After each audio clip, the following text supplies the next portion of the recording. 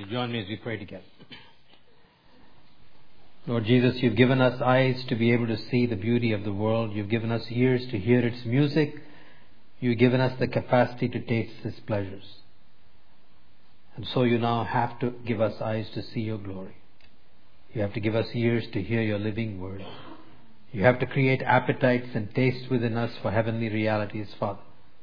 Only then will we have our right relationship with this visible reality. So again, we come to you this morning and pray that this untamable, uncontainable God would range as freely and as deeply as we need you to do that today. Lion of Judah, we pray that you will be among your people in your power and in your wisdom and above all in your mercy. In Jesus' name. Amen. Many of us at various times have either read in a book or heard in a sermon or come across a web article that talks about how, at least in North America, for all practical purposes, the operational values and behaviors of evangelicals are not at all different from that of the world around us. And they usually come up with some good evidence to back that up too. But as I was thinking about it this morning, there's also a very significant difference. When the people of the world behave the way they do, especially in what we call the moral realm, as far as I know, they do not feel any guilt or shame. They are living completely consistent with their own value systems. They don't lose any sleep over the way in which they're living, and David has mentioned some of those.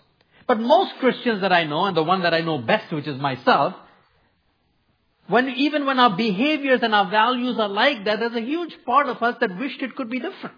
We truly want to be holy and loving and kind and just.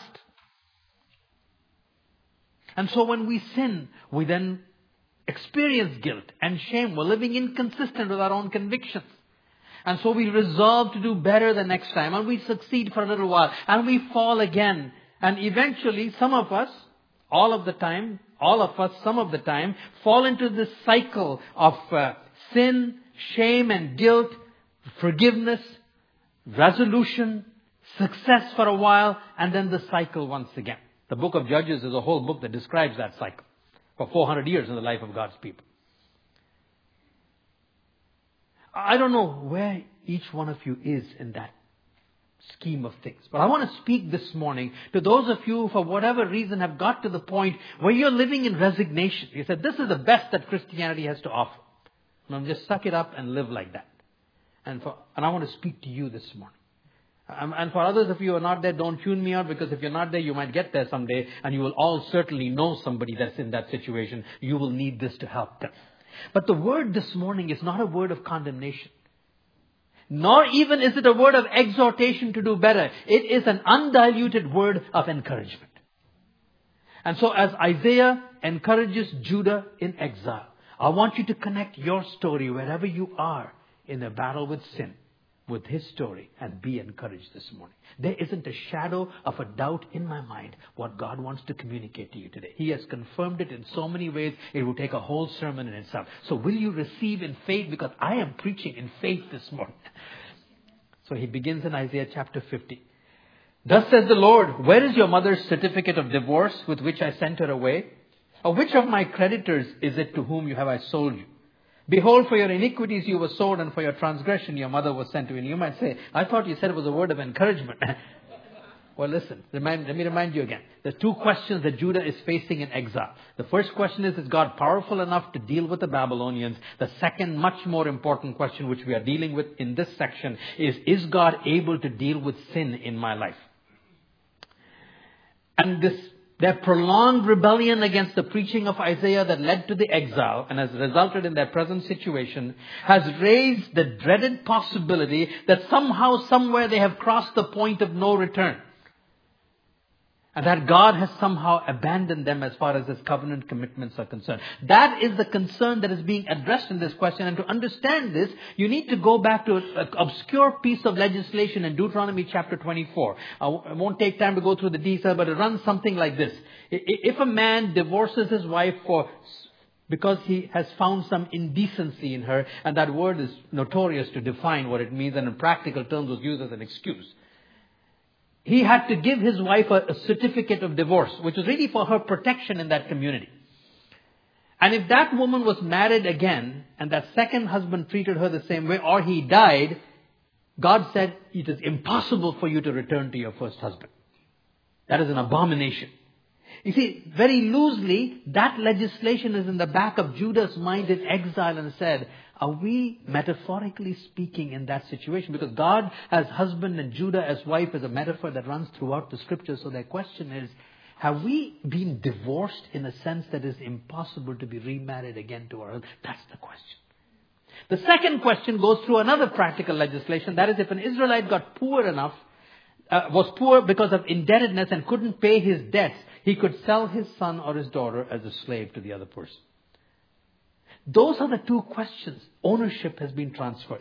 And God addresses both of those concerns with this amazing question. He said, oh, where's the certificate of divorce? You don't have one. That's because I didn't give you one. I've never sent you away. You're still my wife. I've never abandoned you. I have not broken the covenant. And as for creditors, can you tell me somebody to whom I owe anything? I don't have any creditors. You see how beautiful this assurance is? What seems like an obscure little question. That's what he's saying. The covenant has never been broken.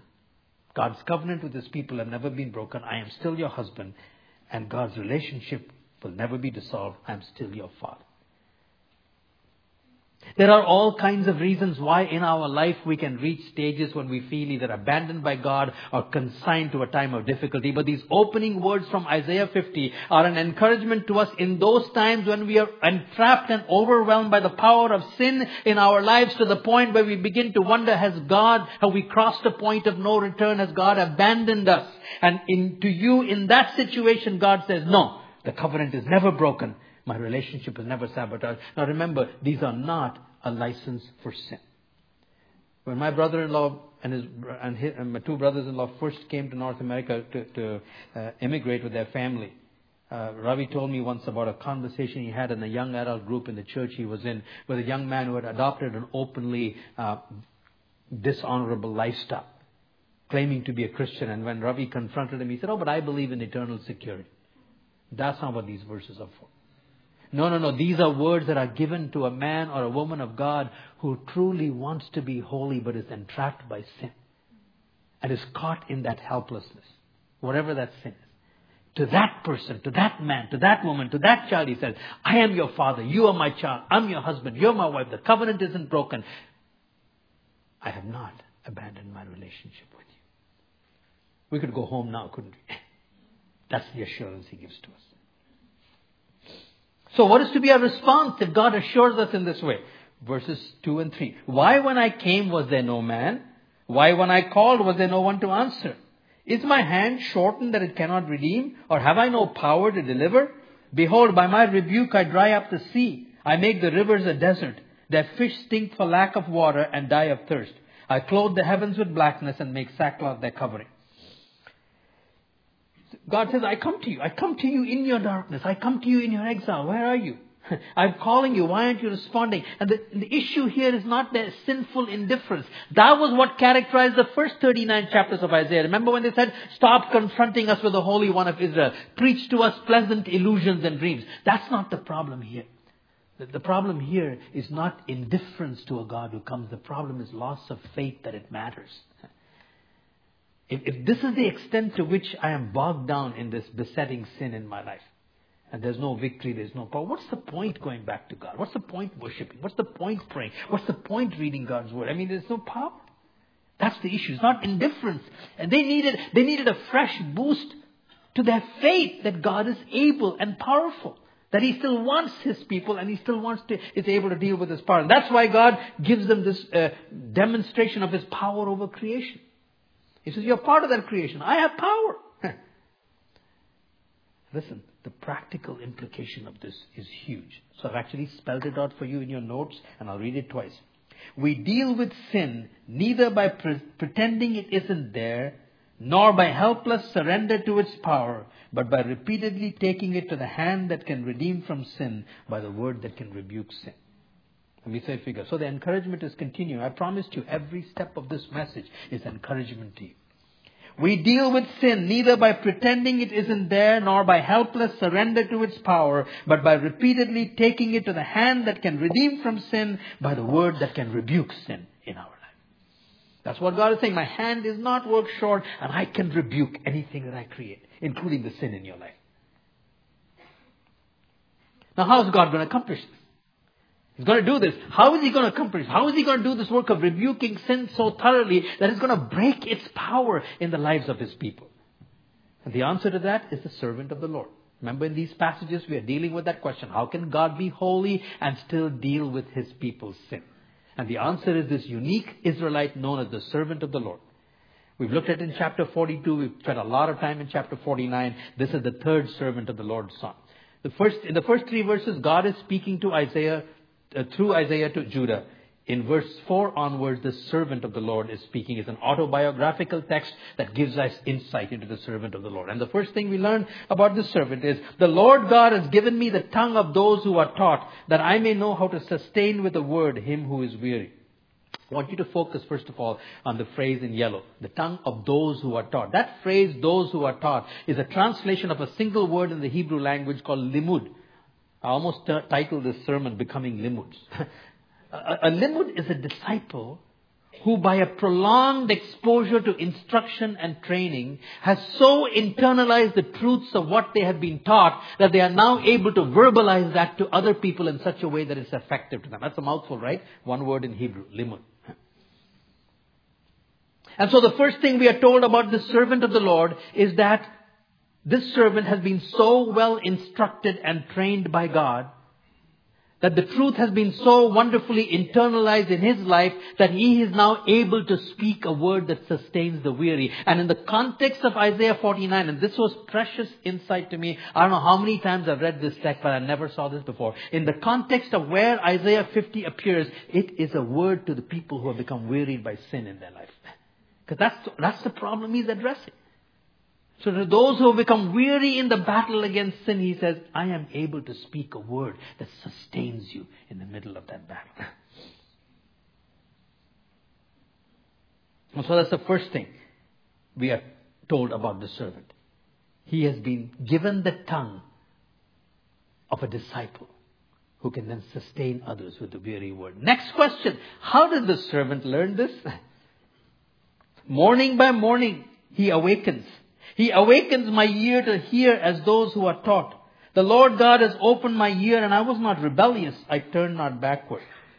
It's a picture. It's a metaphor of awaken from sleep, but it's very effective. Just imagine you're fast asleep. Someone comes and shakes you and says, time to get up, time to get up. That's the first awakening.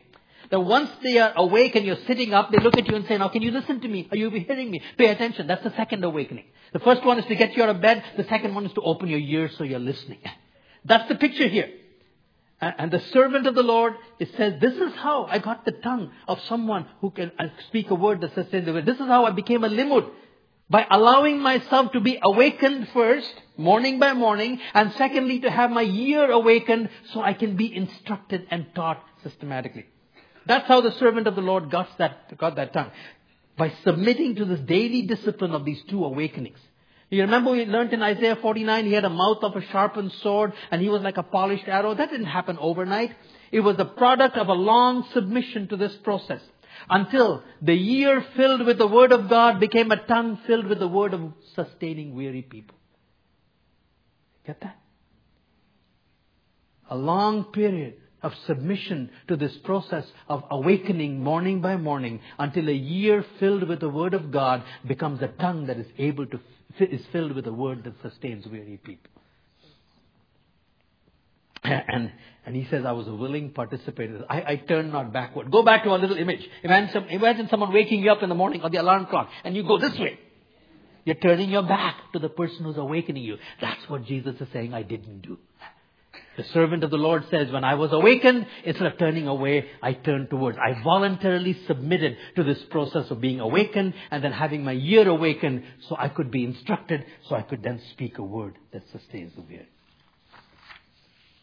Now there was another purpose for his listening, because not only does he get a word that will sustain the weary, he learns it by being sustained in his own weariness.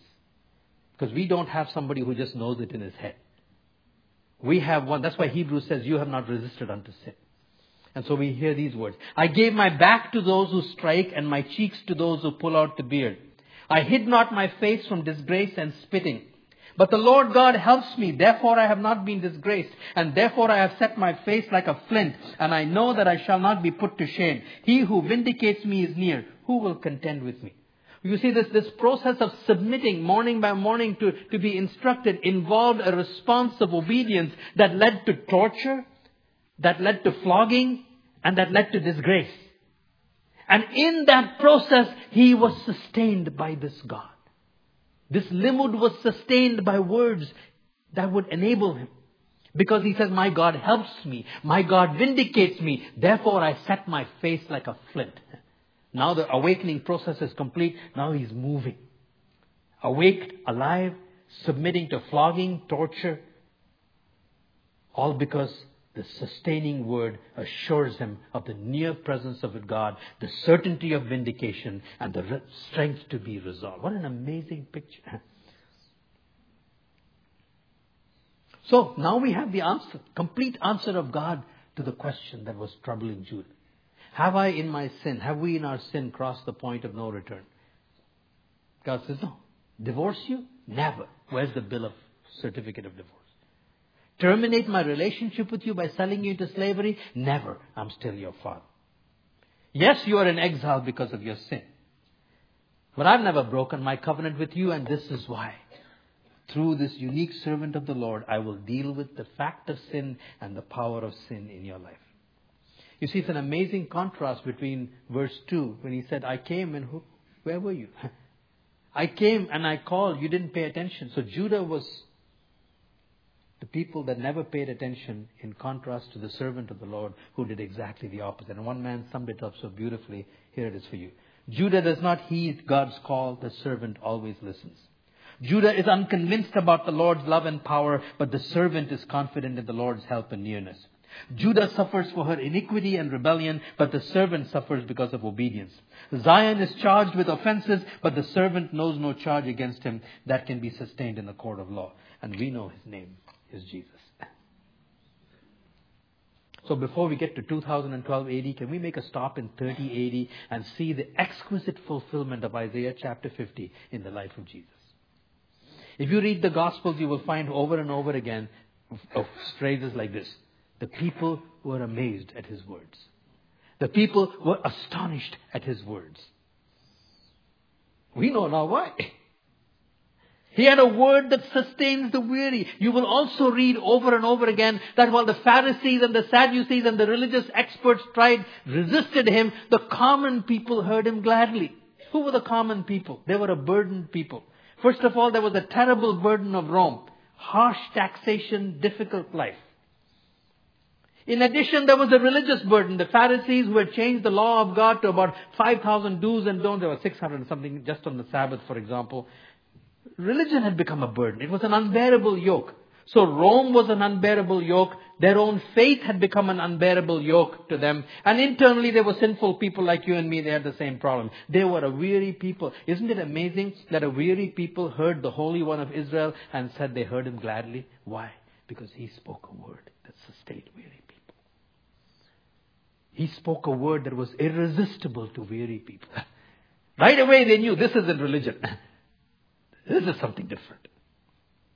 That's why he said, come unto me, all you labor and are heavy laden, and I will give you rest. Take my yoke upon me and learn of me, for I am meek and humble in heart, and you will find rest for your souls. Yokes that gave rest, nobody knew what that was. That was a contradiction in terms until Jesus came. And then, do you remember? You will read also them wondering, where did this son of a carpenter learn to speak like this? Hey, we know the answer to that. Because he was awakened morning by morning. And so come with me to Hebrews chapter 10, which is the New Testament equivalent of Isaiah chapter 50. Completely different words, but exactly the same thing. So I'm going to read that for you. Consequently, when Christ came into the world, he said, sacrifices and offerings you have not desired, but a body you have prepared for me. In burnt offerings and sin offerings you have taken no pleasure. Then I said, behold, I have come to do your will, O God, as it is written of me in the scroll of the book. Now you may say, how is this connected to Isaiah chapter 50, which talks all about years? Well, actually, these verses are a quotation from Psalm 40, from a slightly different translation. One is from the Septuagint, which is the Greek translation of the Old Testament. The other one is from the Masoretic text, which is the Hebrew. And there's a very interesting shift in the words. Psalm 40 reads this way: in sacrifice and offering you have not delighted, same words, but you have given me an open ear. Hebrew says, you have prepared my body for me. These two verses put together, they tell you the body was prepared by awakening the ear, so the body can then do what the ear tells it to do. That's the point of the connection. Jesus' mind was completely saturated with the scriptures, especially the Psalms. And the Psalms say, I delight to do your will, O God. And so those are all picked up in Hebrews. Now, can I paraphrase this for you? Twice we have a phrase repeated: sacrifices and offerings you did not desire. When Jesus came into this world and related in intimacy with the Father and submitted to the process, he said basically, you didn't want me to have my daily devotions. That's what he was saying. God isn't interested in daily devotions that you just tick off every day. Sacrifices and burnt offerings, that's not what it's all about. What is it about? A body you have prepared for me. Ears you have dug out for me. Therefore I'm coming. It's all about Isaiah 50. That's what it's all about. Being awakened morning by morning. Having our ears awakened to listen. And he came with the scroll, the Word of God. He didn't have a Bible or an electronic version that we have in our hand. Probably was well schooled in here in 30 years of rabbinic instruction in the synagogues. And so he comes to God. The picture is of Jesus coming every day to God, convinced that Scripture is a divine script for him. And in that script, God speaks to him every day. He awakens him. He speaks to him from the Word of God. And then as a result of what he hears, he goes out and does it.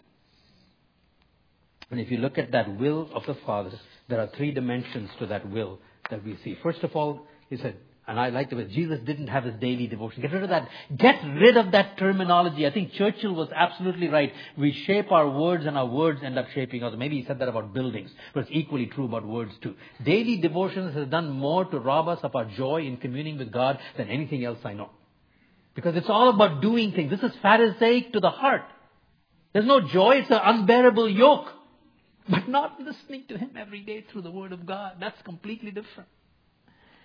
First of all, he listens for a word that sustains the weary. This is the answer to the question, where did the son of a carpenter learn to speak like this? Secondly, he also listened for daily direction for demanding ministry. In the Gospel of Mark, after a very busy opening day, chapter 1, Mark gets right into it. No nativity stories, nothing. He gets right into action in Mark's Gospel. And a busy day of casting out demons, healing sick people, teaching in the synagogues. Jesus and his disciples go to bed at night. And the disciples are up in the morning saying, oh, lots more people to heal. Wow, another wonderful day of miracles. Front row, center seats for us. And they don't find Jesus anywhere. Because he was got up early in the morning, long before sunlight, and he was out seeking the Father's will. And he said, okay, we're not healing anymore. We're going. We're going to pray someplace. That's what the Master told me to do. You see, he kept marching the orders. Daily direction for ministry came from there. And then thirdly, of course, the assurance of God's present help, courage for the cross, and promise of vindication. You remember Isaiah 50, the servant set his face like a flint. What did Jesus do? He set his face resolutely towards Jerusalem. Knowing what awaited him there, because he was sustained every day. My Father is with me. My Father is going to vindicate me. And my Father is giving me courage to go. And so can I summarize the gospel for us in this context? Jesus' entire life of obedience leading all the way to the cross is not only the provision for forgiveness from the penalty of sin, but God's way of breaking the power of sin so that we are not caught in an endless cycle of sin, repentance, forgiveness, a period of victory until we sin again, but progressive freedom. Because he knows a word that sustains the weary. He receives the word that speaks the word of rebuke to the sin in our lives. Let me read it for you again. Jesus' entire life of obedience leading all the way to the cross is not only the provision for forgiveness from the penalty of sin, but God's way of breaking the power of sin so that we are not caught in an endless cycle of sin, repentance, forgiveness, a period of victory until we sin again, but progressive freedom. And if I can give it to you in a couple of pictures, it's not this. It's not just up and down, up and down, up and down, making no change in your life. There are ups and downs, but it's an eventually upward climb. There'll be falls. You pick yourself up again. But you don't fall to the bottom of the mountain every time. You just slip wherever you're flying, pick yourself up and keep climbing. That's irreversible, progressive, permanent transformation. because of the power of Jesus' words. He is able to rebuke sin in your life and in my life as we submit to this process. So, how do we get to it? How do we experience this? How do we hear the word of encouragement? The word that sustains the weary. When we are in the middle of that cycle of sin and have resigned ourselves to a powerless, unsatisfying life, we respond like Jesus did. Don't be like Judah. God comes to them in their darkness and their sin. He said, where are you? No, but the servant responded. We submit to the same process. To allow ourselves to be awakened morning by morning. To be jerked out of that slumber. And not turn our backs, but to turn our faces to Him. And then with the open scroll in our hands to say, you didn't want devotions, God. That's not what it's all about. You have a living word for me from this book, which is a script for my life.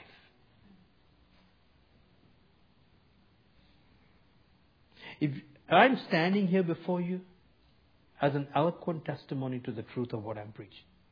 If you were to ask me, Sundar, could you isolate one thing in your life that more than anything else has been responsible to get you where you are today? I would have absolutely no hesitation and say, it is this. Morning by morning, being awakened to listen like one being taught. For when I was in the grip of a sin whose power that I couldn't break and knew the anguish of this cycle, all the while longing to be holy and pure and free, this is what happened to me. He never let me go. I got a word over and over and over again that sustains the weary. And then it also began to become a word that broke the power of that sin in my life.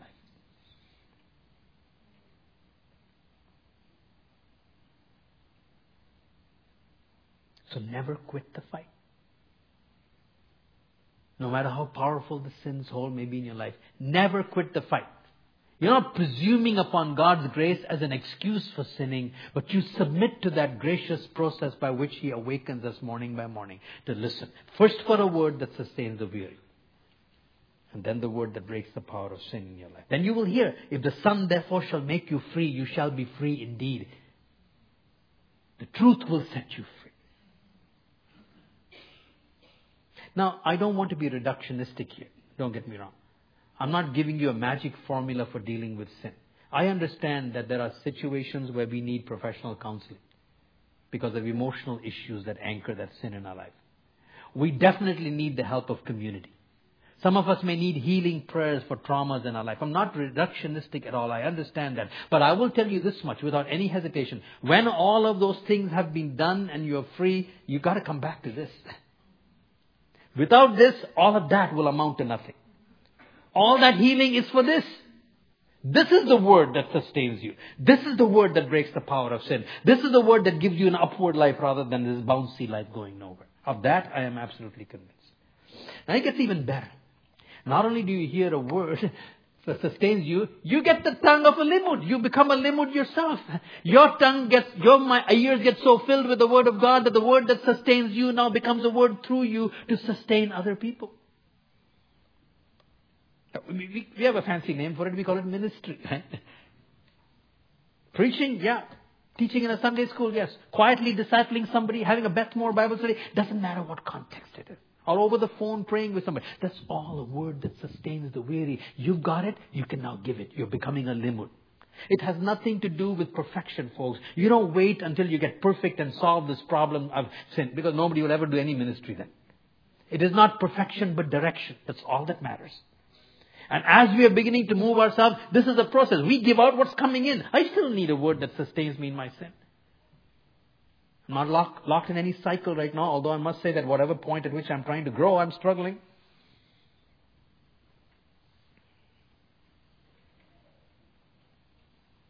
I mean, here too, when I look at my own life. I remember when we first came 32 years ago to preach, almost 32 years, Sham was saying, I wonder, will we last a month? Really? And I lived not in constant tension, but I lived in regular anguish. What if I get up some Sunday morning and I have nothing to say to the people? Whatever else my faults are, getting up and talking about things I don't feel about isn't one of mine. Now I don't worry about them anymore. I don't have enough of a lifetime to go through everything that God will speak to me through that word. My anxiety is all about making sure I listen. We will never run out of things to say because He's always pouring it into us. If we submit to the training program of the Limud, wakened morning by morning, not turning our backs but turning our faces to Him, so that we can be awakened. Because you see, ultimately, remember, ministry itself contributes to breaking the power of sin in your life. I have to say this. God's amazing work in my life of progressive holiness has come not because I became good enough to do ministry. He gave me ministry so I could become good enough. Because in the doing of the ministry, you experience realities that you don't otherwise. So don't let the enemy disqualify you, right? Ramona talked last week about Reuben saying, don't let the accuser rob you of your assurance of salvation. I'm telling you, don't let the accuser's voice rob you of fruitful ministry. You're qualified because you're submitting to the training program of a Limud. That's the only thing that's required.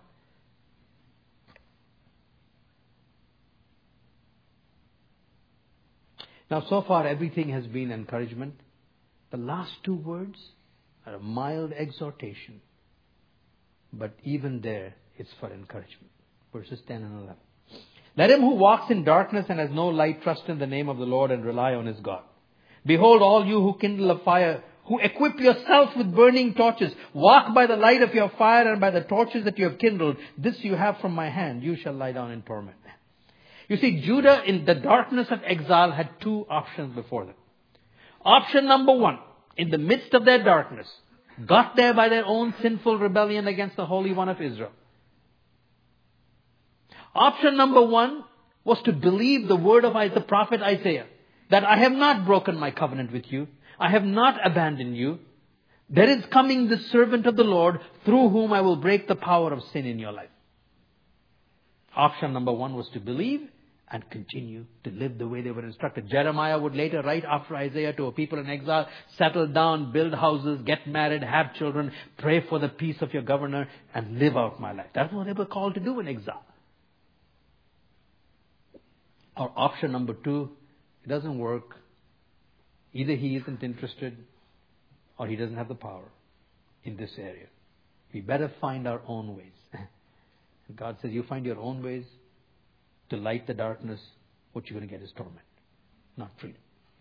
This is exactly what happened when Jesus came. When the servant of the Lord came, this is exactly what happened. Judah was in exile at that time. Oh, they were back in Palestine, but they were still under the power of Rome. For 500 years, they had not been free. After Babylon, it was Medo-Persia. After Persia, it was Greece. After Greece, it was now Rome. They were in the land, but they were basically still not a free people. So that wasn't the end of exile for them. And now, you got to understand, in the thinking of the first century Judaism, because sin got them into exile, forgiveness must mean the end of exile. The idea that there was forgiveness without the end of exile was an incomprehensible theme. So now Jesus shows up and he's talking about forgiveness of sin, but they're still in exile. That doesn't compute. So now you have two options, right? Option number one, just like in Isaiah's time. Option number one is to believe that the servant of the Lord has come, and exile and freedom from exile is being redefined in Jesus. That the end of exile is not getting out of the land or changing my human conquerors. The end of exile is because Jesus has shown up. That in Him exile is over. And in Him I have forgiveness of sin. That's the way of faith. The way of lighting your own fires, which is what the Pharisees and many others took, is, no, we don't want that. We have our own ways, and our own ways is rebellion against Rome. Our own ways is political messiahs. Our own way is literal freedom. And they did it. And in 70 AD, this prophecy came true. They did lie down in torment. The temple was finished. Judaism in that part of the world, that kind of second temple, Judaism was finished. After that, they lived the people in dispersion. And so that's where we are today. Today, you and I are the temple of the Holy Spirit. Individually and together, we are the temple. And that temple is called to be holy. But today, the word is not an exhortation to be holy. It is an encouragement. Because He's going to make us holy. And we're in the darkness of our sin. Sometimes there's no light. And by that I mean no more new, insightful book on how to overcome temptation. You've read it all and it doesn't work. No more brilliant single sermon that's going to take you to the promised land of holiness. That's just part of the cycle. What do you do then? These are the same two options. Option one is to trust Him in the dark and say, no, the servant of the Lord has come. He has the power to sustain me until He breaks the power of that sin in my life. And He will do both. So I'll never give up. Option two, I'm going to make my own way. The consequence of that is torment. So let me finish with these words. There is a way of the servant to break the power of sin in our life. Every other way leads to torment. It's a watershed. Our response to Jesus has always been a watershed. Judah's response to the promise of the servant of the Lord was a watershed in 800 BC. Israel's response to Jesus in 30 AD was a watershed. Your response and mine to Jesus today is a watershed. It's the way of the servant or our own ways, and our own ways lead to torment. Let me finish with a beautiful quotation that John White has in his book, Daring to Dawn, The Battle with Lust, with John White. It applies to any dimension of this battle with sin. He says, humility does not rest upon bafflement and discouragement and self-disgust at our shabby lives or a browbeaten dog-slinking attitude. It rests upon the disclosure of the consummate wonder of God. Untamable, incomparable. That's the God. That's humility. It's the disclosure of the consummate wonder of God and the servant of the Lord. What a magnificent passage in Isaiah. So refuse to let your failures cause you self-disgust. By all means groan, but take your shame to the throne of grace where His blood will wash it away. Breathe a silent prayer of forgiveness and begin again just where you are. Offer this broken worship to Him, saying, this is what I am, except Thou aid me.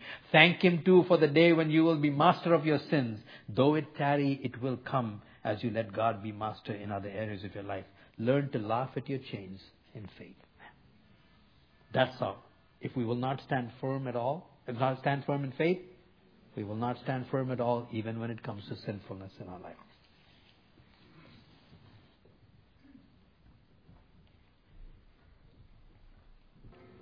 Yesterday evening, just before coming to the service, I was praying through a prayer letter from Claire Bradley, and she just referred to a quotation from a man named George Buttrick on prayer. And one sentence just grabbed my attention. He said, other men's words die as soon as they stop speaking, like an echo dies. Jesus speaks the same words, and they become words of power. So my benediction today are 6 words of Jesus. Please listen to them. May they never die. May they enter your life with power. First of all, He said, come to me, all you who labor and are heavy laden, and I will give you rest. Take my yoke upon you and learn of me. For I am gentle and lowly in heart, and you will find rest for your souls. For my yoke is easy, and my burden is light. Now, if you respond and come, then hear these words. All that the Father gives me will come to me, and whoever comes to me, I will never cast out. Listen to His words to a village prostitute. And He said to her, your sins are forgiven. Then those who were at the table with Him began to question among themselves, saying, who is He? Who is this who even forgives sins? And He said to the woman, your faith has saved you. Go in peace. To a woman caught in adultery, He says, Jesus stood up and said to her, woman, where are they? Has no one condemned you? She said, no one, Lord. And Jesus said, neither do I condemn you. Go and sin no more. To a greedy tax collector hated by his own people and used by Rome, who had forgotten everything else except the sound of money.